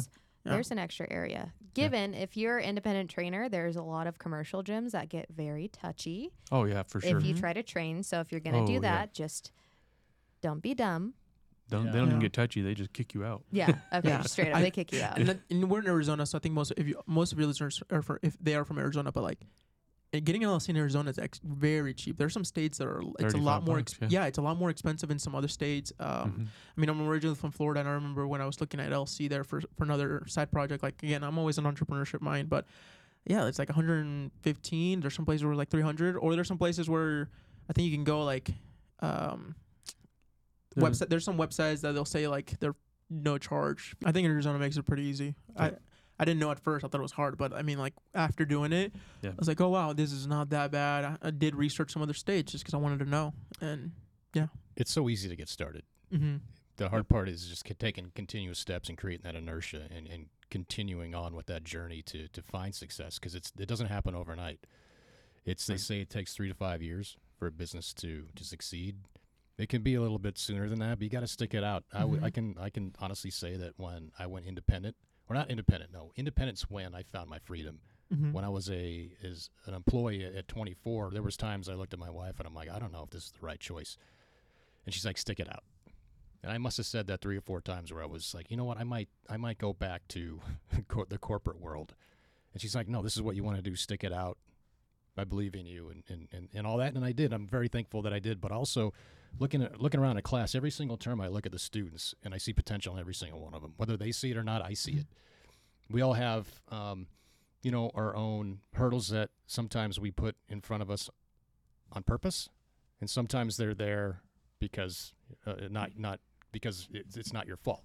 If you know what I'm saying. So some people I try, I won't actually pick anybody out in class, but I will be talking about somebody without them knowing what I'm talking about. Sometimes you just have to take that step. I know some of you were fearful of taking that first step, but the grass is definitely greener on this side, and you're going to learn a lot, and you're going to become a better person for failing. You have to fail. It's a part of life. You're going to fail. It's just, what did you learn from it? But every single one of our students, they could do exactly what I did when I graduated and be incredibly successful, help a lot of lives, make a lot of money, because that comes with it. That money comes with passion. If you don't have it, people are going to take notice, and maybe you're not cut out for it. But I see potential in everybody. There's a reason why everybody signs up for the class, because they have that thought that they want to do this. And I want to make sure they understand it's not that difficult. It's about building relationships. And first and foremost, it's about having one of the best educational platforms or foundations you can have starting, so you don't fail as much. So you don't have that imposter syndrome. So you don't think you're failing your clients. So I love what you said about failure. If anything in the fitness industry, it's funny how we get imposter syndrome when literally failure is something we know is a part of the process. Even just as I've been trying to increase my bench press, and there's many people at the gyms that have seen me get stuck underneath a barbell. And I've gotten to the point where I'm not afraid to have a barbell fall on my chest, because it's part of the process and it's part of learning. And there's so much beauty once you embrace there's a chance of failure, but there's also a chance of having so much greater of a reward. And there's a lot of leaning that I've had to do on Luis of like, okay, if this is a failure, like how bad is this failure going to be? But it's needed. But it's needed. And there's, you think of, the RPE, if you stay at a 2 or a 3 the entire time, yeah, you're going to be comfortable, but you're really not going to go somewhere. Like you have to be willing to push it closer to that 8, that 9, that 10. And yeah, it sucks having a barbell drop onto your chest, but it also feels really freaking good when you hit that new PR and you're like, I didn't know I could do 135, which I know is low for some of you, but for me, it's a big deal. Right. You got to celebrate the failure sometimes. Yeah. But like going back to what you said earlier about sticking your hand on a stove, in life, I think I've done that once and I've never done it again. In business, you're going to do it over and over again. Mm-hmm. I did it last week.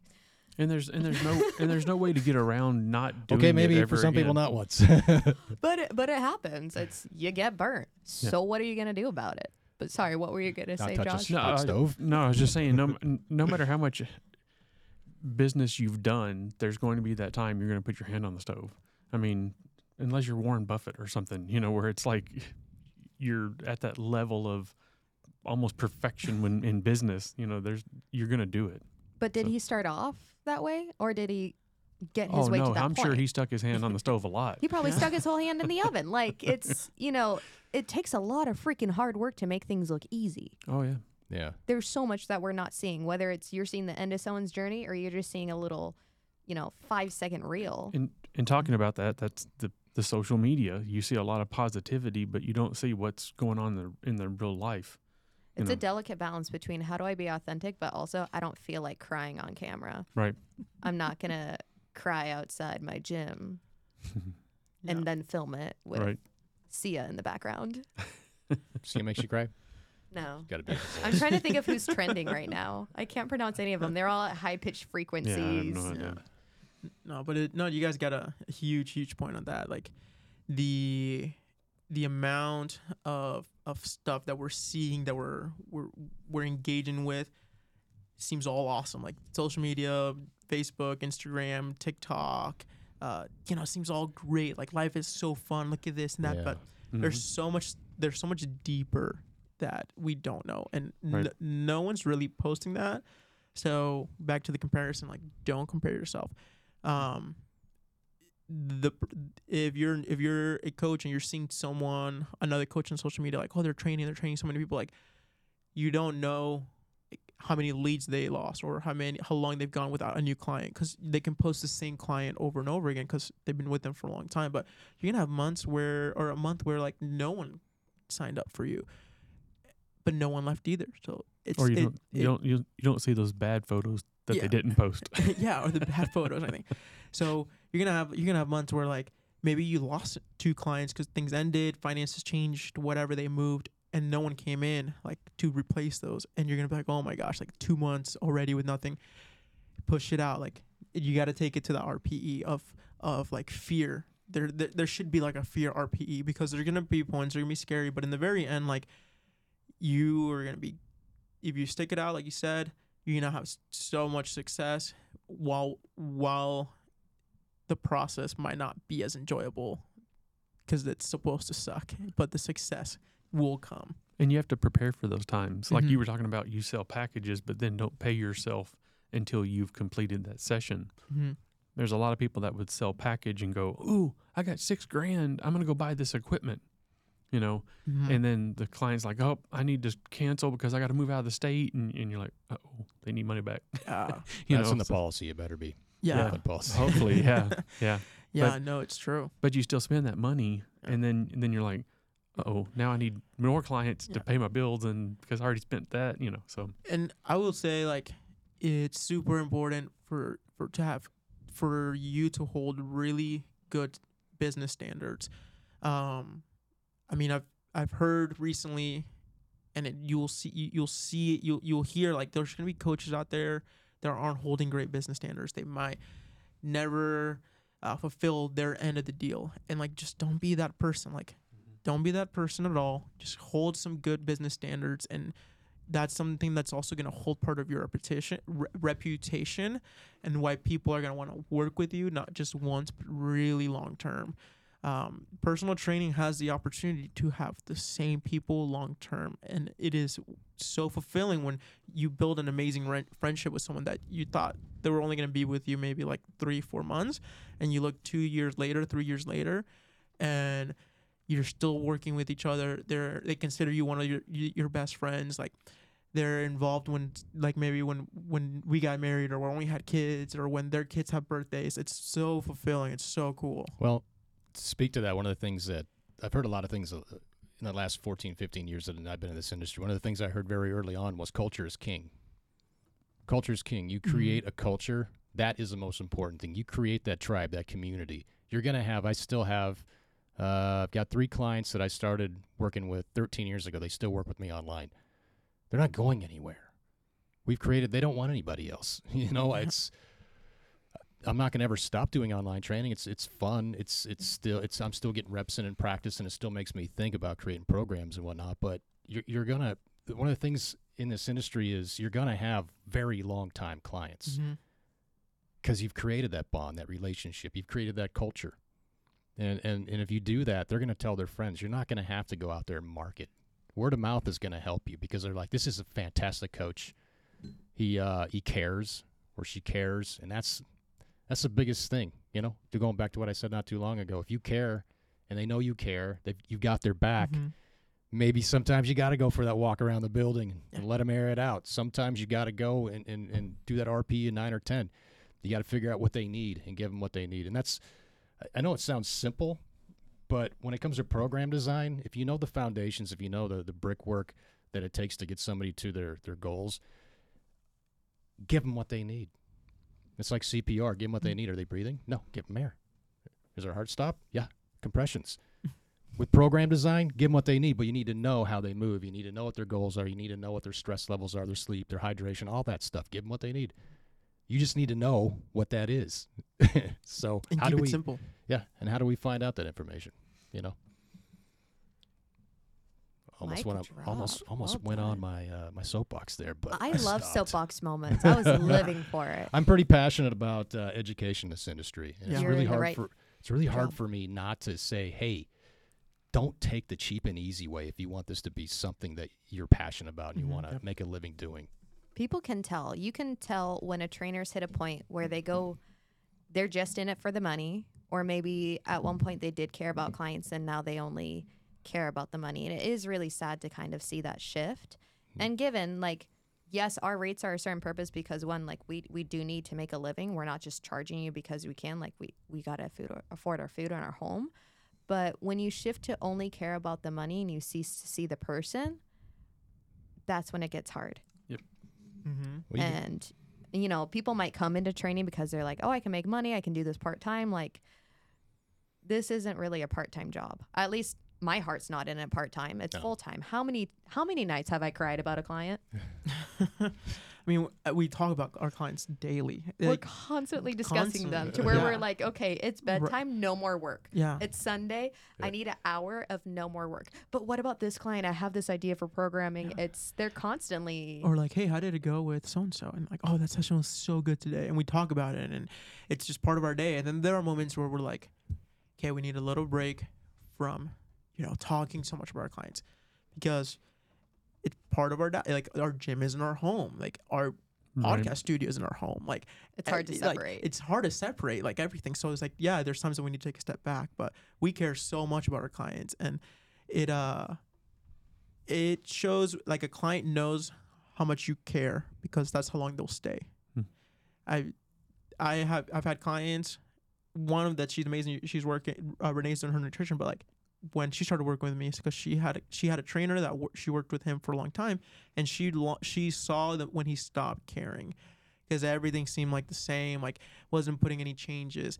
It was like, oh, cool, I got this person for already 3 years, like, or 2 years, or whatever. Like, I don't really have to put as much effort because she's gonna pay me monthly or whatever. Right. It's like, no, you got to continually care. You got to continually care. I have a family that I've been training for 3 years, and we were just talking about this last week of how they've had an experience with one of their son-in-laws that's working with a trainer for not for personal training, but it's just like another trainer, and in a different avenue. But he noticed things like they stopped caring, like they stop showing the same energy from the beginning, like, and now they're like, okay, well, I'm gonna walk away from that. The client will walk away from it, and as they should. Yeah, they should. So continually care for them. They're gonna stay with you. They are. Or they even come back. We've had a lot of clients to where they've taken a step away, usually due to monetary reasons, or it's just, I want to try this out myself. And we're like, heck yeah, look at that confidence. We love that. Mm-hmm. And then they come back. One of his clients that I'm helping with the nutrition, this is the second time around, we're taking the next level of, we've been able to say if things do end, we ended on a good note to where it's like, the door's always open. I'm cheering for you. Just because we're not training together doesn't mean I'm not going to get really excited when I see you go for that class, when I see you post those PRs. As trainers, we're supposed to educate our clients to the point where they can do it on their own. Mm-hmm. And I think that's one of the things that I think we don't do when we first establish that relationship with a client, or say we have our first fitness orientation. I used to, the last several years, I would tell these people that would sit in front of me looking to me for help. They haven't decided if they're going to work with me or not, but I always said, hey, my goal here is to help educate you to the point where you don't need anybody to help you. And that's what trainers don't do. If you go to a commercial box gym, most of them, you see the trainers there that are half checked out. Yeah. They're not educating their clients. They're just putting them on machines and saying, hey, do a few of these reps without really an explanation. Most of them. I'm not saying all. Mm-hmm. I definitely can speak to the gym that I work out at. I'm not going to name it, but I see this every time I go in there. I'm like, what are you even doing? You don't have a clipboard. You have nothing. You have no data to support what you're doing. And the other thing is you haven't put them through a movement screen. Mm-hmm. That's kind of important. One of the things that cracks me up is our clients will commonly say, your voice was in my head while I did this. I heard you saying, bring your hips back, brace your core, screw in your feet. Like, we're constantly being told our voices are in our head. I'm like, I hope so. I hope it's annoying, because that means I know you're going to do it and you remember it. Yeah. Sarah has our voice in her head constantly. And I think you'll have clients that, like, from the very beginning, you'll know that they want to do this on their own. Even more, like, you should push that even more. And you'll have clients that you work with them and you try to get them to do their own and they don't want to. And I really think that's completely okay, because we've had experiences that we wanted to push the on your own too much, and it's just not what they wanted. They wanted a moment where they didn't have to think about anything. They wanted to have a little bit of socializing, meaning like someone that they could talk to that's outside of work, outside of their family. be pushed, be seen as somebody that can do more, but that they didn't have to put themselves in the situation there by themselves, push themselves and everything. And it's completely okay to have that. But you educating, it should be part of coaching. Like you should educate and tell why. Like, hey, we're doing this movement right here because I really want to make sure your shoulder blades are just nice and strong. You have a lot of rotation in there and they feel stable when we get to the third movement in our workout today. That's why we're doing this. Hey, during this movement, I want you to do this. And it might not seem like a big deal now because we're going light, but it's going to build a good foundation when we goes heavier and you don't have an issue with your back. So like always educate. It's super important. Yeah, I want my clients to quit me. Yeah. I tell them that. Someday I want you to quit me because you've know enough and I've taught you enough. I've guided you. You don't need me. Now you can do it on your own. Now you can teach your friends, your family, what you've learned. And, that's how it works, right? And it's understanding kind of I keep saying season, but what season the client's at? Because there are some clients that we've had to where it's, yes, I am the feelings coach, but literally their session with him where they don't have to think about anything. That's their therapy of they're completely detached, and that's what they need in the moment compared to other times where they can be, a bit more independent and helping your clients realize that too of like, what does your lifestyle look like right now? Are you at a place where life is so doggone busy to where the only way you're going to work out is if I'm physically here staring at you? Or can you be independent? Like, how can we help you be a little bit more motivated? Even if it's just, can you do 5 minutes of mobility twice a week? If you can do that, okay, let's maybe do like 15 minutes. Can you do a workout on your own? But it's really seeing the client of where they're at and helping them rise from there. And that's where like us working with the 80% of everyday people, it's everyday people aren't going to be your, I wake up at 5 a.m. and I have my tea and I journal and I drink my lemon water. Like, no, that's not realistic for everyone. If it is for you and that works, I love that for you.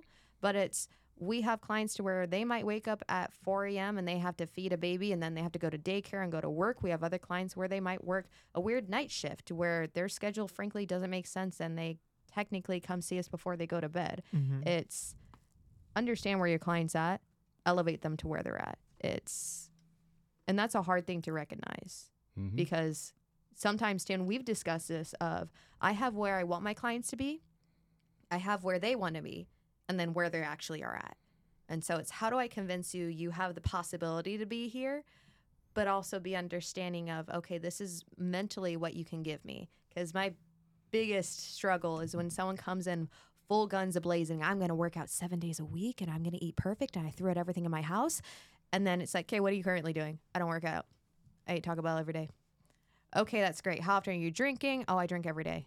Like, okay, shoot. I love your motivation. I love your enthusiasm. motivation. I love your current intention. Are you going to actually maintain that? And that's a whole other hard thing of when they want to come and be all or nothing 75 hard and you have to be like, you need to chill out because you're not currently doing that. What can we actually get you to maintain? Like, that's nice that keto worked for you 10 years ago. If it really worked, then wouldn't it be more sustainable? What's actually sustainable to you right now? And that's where you have to build up the trust of like, I'm going to call you out. This is what you're currently doing. This is what you're capable of. Do you believe it? Great. Let's move on. If you don't believe it, shoot, how do we get you to a point where you do? Yep. And you realize you deserve to feel good. That's the other hard part is if they don't believe that they deserve to feel good in their own body, that's going to be a whole other demon to conquer before you see any transformation. You have to transform their heart and their mind. And Totally. I think that comes down to like the coaching. So like that's our avenue of coaching. You might have a coach that will get somebody that says the same thing that she said, and he's like, "Awesome, let's work with it." And they're able to get them to have a 12-week just crazy challenge transformation, and then they do their before and after picture, and they're stoked, and they're happy. But it always comes. It comes down to that. It comes down to like, did you want 12-week and only keep it for 6, or did you want something that would last you maybe 24 weeks, 30 weeks, but lasted for 3, 4, 5 years? Awesome. Well, where can people find you? Find us on Instagram. I think I'm hilarious on there. Luis is significantly more educational.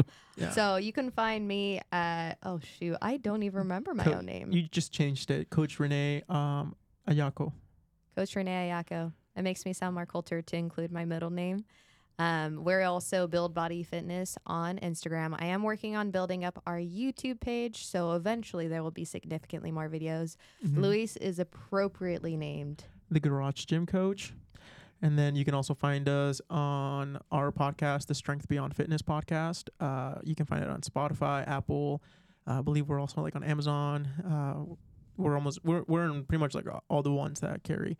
Right. And then you can Google Build Body Fitness, and we come up as well. So those are the areas to find us, and you can find us for education if it's your students to come in and shadow and learn and want to experience just like what we do at our home. If you want to find us for coaching, if you want to find us just for picking our brain, like we're more than happy to like just answer any DMs or anything. Yeah, I highly recommend. So if you're looking for a pre and postnatal coach, Renee is your person. Heck yeah. What? So I know I know, like Luis, you wear a few different hats, but which ones would you say that you specialize with? And I'm not even saying that you're just pre and postnatal. I'm just pre and postnatal. There's a few things going on here. I know you've got. Let's just start with you. What are your ideal clients? So we consider both of ourselves strength and movement specialists, in which we want to make sure that you have that good foundation of movements, and then you happen to feel like a badass after. So move well, lift heavy is our mindset. I also specialize in nutrition, specifically nutritional guidance when it comes to your relationship with food. And so as a feelings coach, I work As mainly she looks at me, she's like, "Hey, fat boy." I did not call you that. Don't put that in She the just universe. looked at me like that. Like, I need to I will talk look to at you about. Luis. Nutrition. Yes. Yes. So those are my specialties. And then I happen to teach cycle. So if you ever want someone to yell at you on a bike, Cycle Bar in Gilbert, I'm that crazy Nice. person. That's way too much energy for me.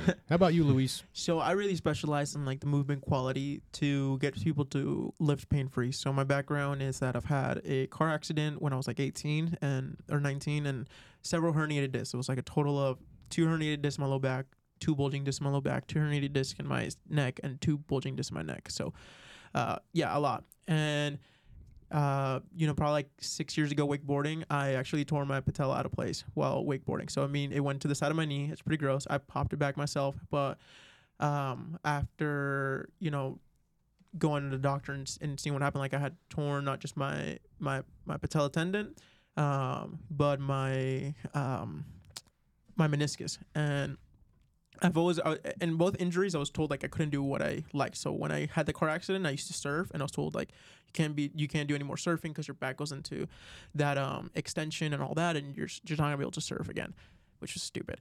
And then during like the knee, it was like you're probably not gonna want to wakeboard for the next like 3-4 years.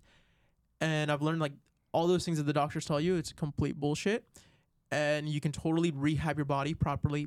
Be as patient as possible though through the process, and you come out even stronger. So I lift heavy pain-free. I can squat pain-free. I can do jumps and do plyometrics pain-free. So my coaching is very movement quality focus and joint rehabilitation. And then from there, I help you discover what kind of avenue of training you want. So I got, some that love powerlifting, not for a competition yet though. So I train them with powerlifting principles. I have some that is just functional strength training, everyday life.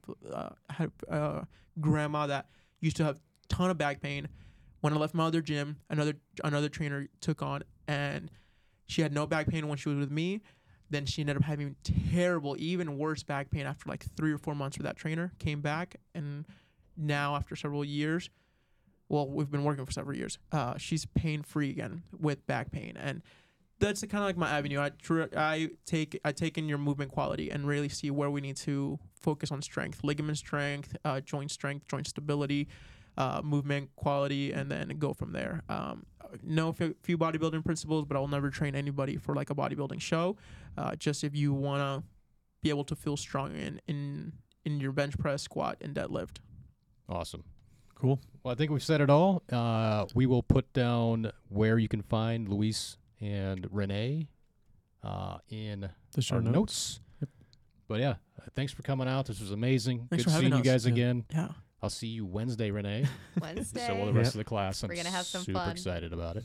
Let's go. Yeah, we are. Yep. They don't know what's about to happen. They're about to know what it's like to be pregnant if they haven't already. So All right. Awesome. Cheers. awesome. All right, guys. Thanks.